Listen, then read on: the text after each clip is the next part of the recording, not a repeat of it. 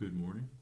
Today I will be reading an excerpt from a paper written for a curriculum design course at Temple University in, I believe, 2009. This paper explores the link between inquiry-based curriculum units and genre theory. An overview of rhetorical genre theory is followed by a discussion of genre-based pedagogy and an exploration of Smith and Wilhelm's model of meaningful learning. Rhetorical genre theory. Bowarski, 2003, provides an extensive overview of rhetorical genre theory and then promotes a genre-based approach to writing instruction as a means of uniting classical Aristotelian rhetoric with recent sociocultural assumptions of literacy. Genre theory helps us situate genres as scenes of writing, DeWitt, 2004, and throughout Bowarski's text, genres are described as sites, locations, discursive spaces, cultural artifacts, familiar places, rhetorical habitats, nuanced repetitions, ecosystems, typified structures, situation types, and typified rhetorical strategies. Such descriptors call forth social, historical, and functional characteristics of genre.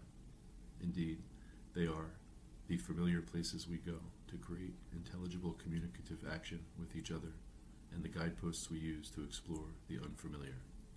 Bazerman, 1997, quoted in Bowarski, page 25.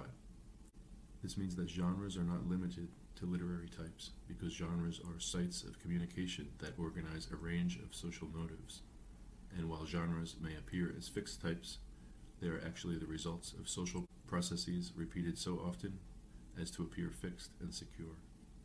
In actuality, genres have histories, and in these histories are written records of human communicative needs.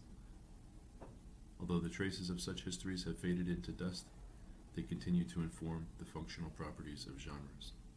Rhetorical genre theory's orientation toward the social is influenced by researchers across fields as wide-ranging as applied linguistics, communication studies, sociology, education, rhetoric and composition studies, and social, psychological, and structuralist theories. Bazerman, 1997, Bowarski, 2003.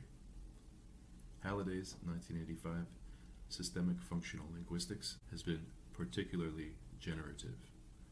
In their analysis of his approach to understanding grammar, Hillox and Smith, 2002, identify SFL's chief goal to be the systemic explanation of how language provides a resource for meaning, and they devote particular attention to Halliday's emphasis on function. Halliday's work calls attention to the differing ways genres function discursively, thereby suggesting which features students may have to learn to participate in the discourse of various fields.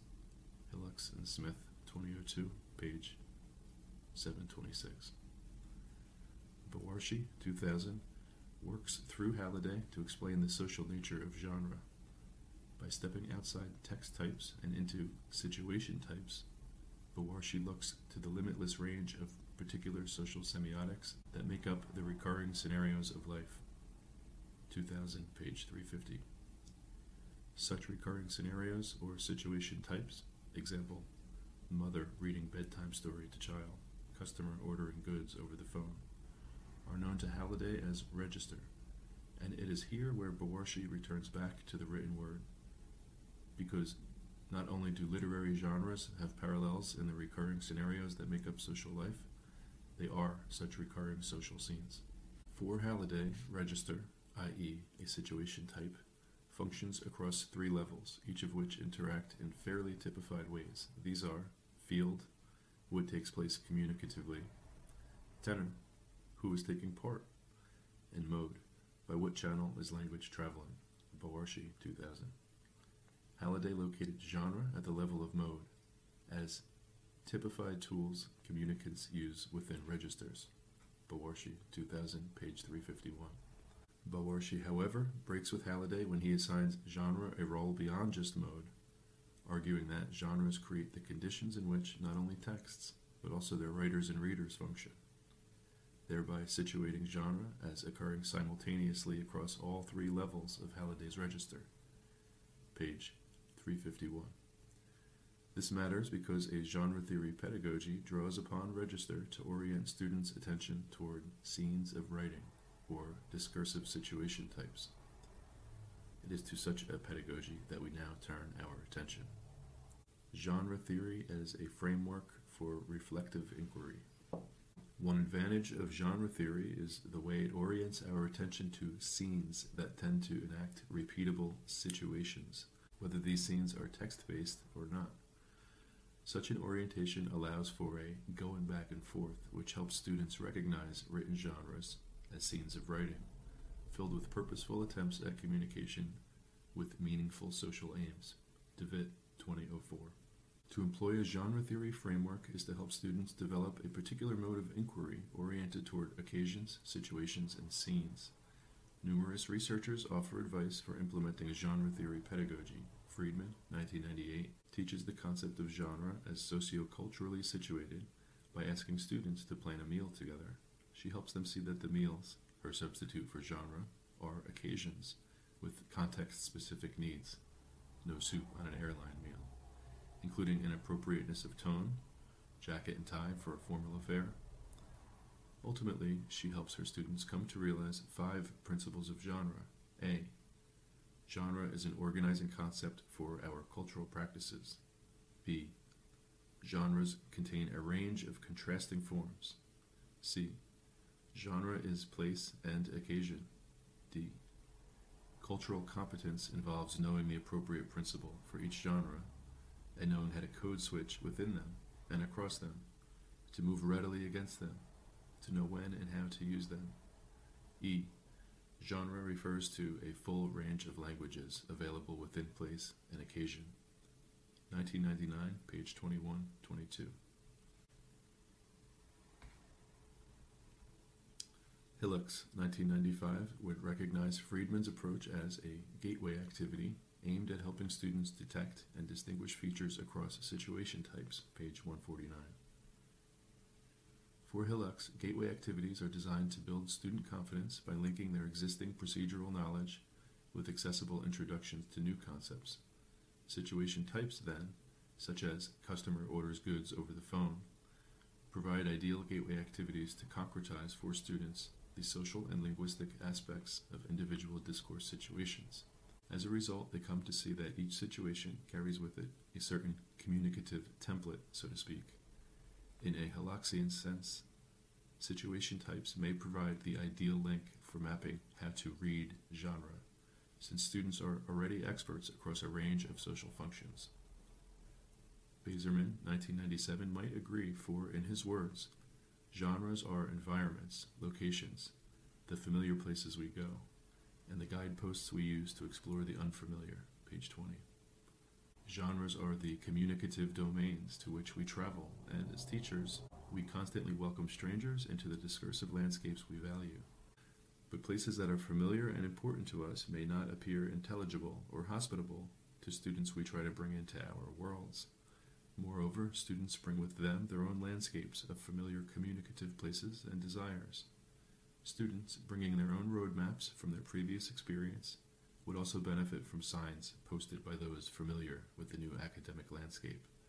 However, guideposts are only there when we construct them, and are only useful if others know how to read them, and will only be used if they point toward destinations students see as worth going toward, page 21. Bowarshi draws once again on Bazerman by arguing that teachers can and should make genred discursive spaces, Bazerman, 2002, page 17, visible to students, not only for the sake of fostering in students a critical awareness of what genres help us do and not do, but also for the sake of enabling students to participate in these spaces more meaningfully and critically, 2003, page 18. Bowarshi ultimately argues that teachers ought to promote the idea that good writers adapt well from one genre situation of action to another, and that the rhetorical art of adaptation and repositioning should become central to our teaching of writing, especially our teaching of invention, which would then become the art of analyzing genres and positioning oneself within them. 2003, page 156. Bazerman, 1997, suggests that deeply engaged practice with genre early in a course should pay off later, across a range of genres demands, a claim that deserves serious scrutiny as the implications are profound. He says, once students learn what it is to engage deeply and write well in any particular circumstance, they have a sense of possibilities of literate participation in any discursive arena. Moreover, in any new discursive circumstances they may enter into, they will have at least one set of well-developed practices to draw analogies from and contrast to. Further, if we provide students some analytical vocabulary to reflect on how genres relate to the dynamic of situations, they will be able to observe and think about their new situations with some sophistication and strategic appropriacy. Page 26. It is this final quote to which my project speaks, most profoundly through our class blog, which serves multiple functions, including that of the early in-course particular circumstance upon which students might draw analogies from and contrast to. Page 26. Planning for meaningful learning experiences. Smith and Wilhelm's 2002, 2006, 2009 research on adolescent literacy practices and meaningful teaching suggests that Bazerman's claim deserves serious consideration. In an attempt to articulate reliable characteristics of meaningful learning, Smith and Wilhelm, 2002, condensed Csikszentmihalyi's 8 characteristics of flow experiences into 4 principles. Meaningful learning experiences tend to create or require a sense of control and competence, require an appropriate degree of skill, provide clear goals and feedback, and place a focus on the here and now. 2002, page 29 and 30.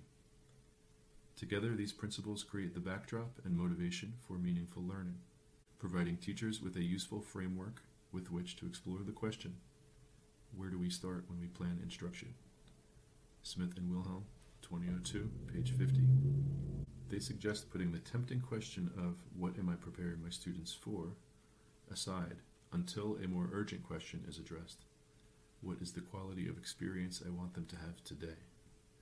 Such a question requires serious thinking about the why and how, not just the what, of what teachers teach, and they turn first to Vygotskian apprenticeship models for guidance. Teachers need to provide students with a repertoire of expert strategies for approaching and completing particular tasks. This is a break from other views and models of teaching that see teaching as transmitting information or allowing for student discovery. Teaching, then, should precede development, leading the learner into uncharted and challenging waters that could be navigated with assistance. 2002, page 37, 38, and 40.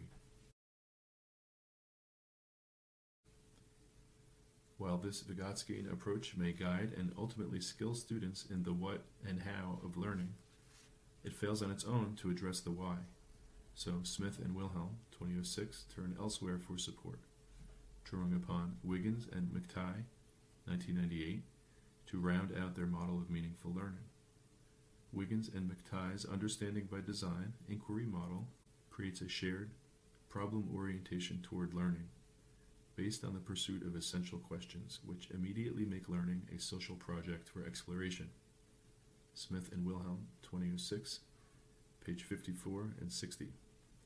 Smith and Wilhelm, 2006, argue that immediacy and functionality are essential for meaningful learning to occur, and that inquiry units achieve immediacy by requiring the making and doing of something in a social context, as well as a Bruner-esque Bruner, 1959, Barra, 2009, iterative pursuit, where new understandings are repeatedly tested against recently formed conceptions under the umbrella of essential questions, page 64. Also required is the consideration of why the conceptual material and tools we are teaching were created, what issues they were meant to address, and what this knowledge can do, page 58. Within these principles are echoes of genre theory with its emphasis on function, use, and socio-historical situatedness. Perhaps the strongest link between inquiry-based curriculum units and genre theory emerges in the way Smith and Wilhelm, 2006, highlight the importance of sequencing in their design. For them, a strong unit is organized by a shared pursuit of essential questions, which establishes an inquiry stance via sequenced lessons that define and build upon what Wilhelm 2009 has called portable problem-solving sets that carry across a range of increasingly difficult but generically similar tasks and problems in order to facilitate students' independence and recognition of strategic appropriacy. In many respects, Smith and Wilhelm 2002, 2006, 2009 advocate the use of smartly sequenced inquiry units to achieve what Bazerman suggests genre theory achieves. In both approaches, transfer is the goal. In both approaches, strong front-loading is necessary, as is explicit teaching and naming, and the establishment of portable problem-solving sets, or repeatable heuristics, that enable students, theoretically, to transfer learning from one context to the next.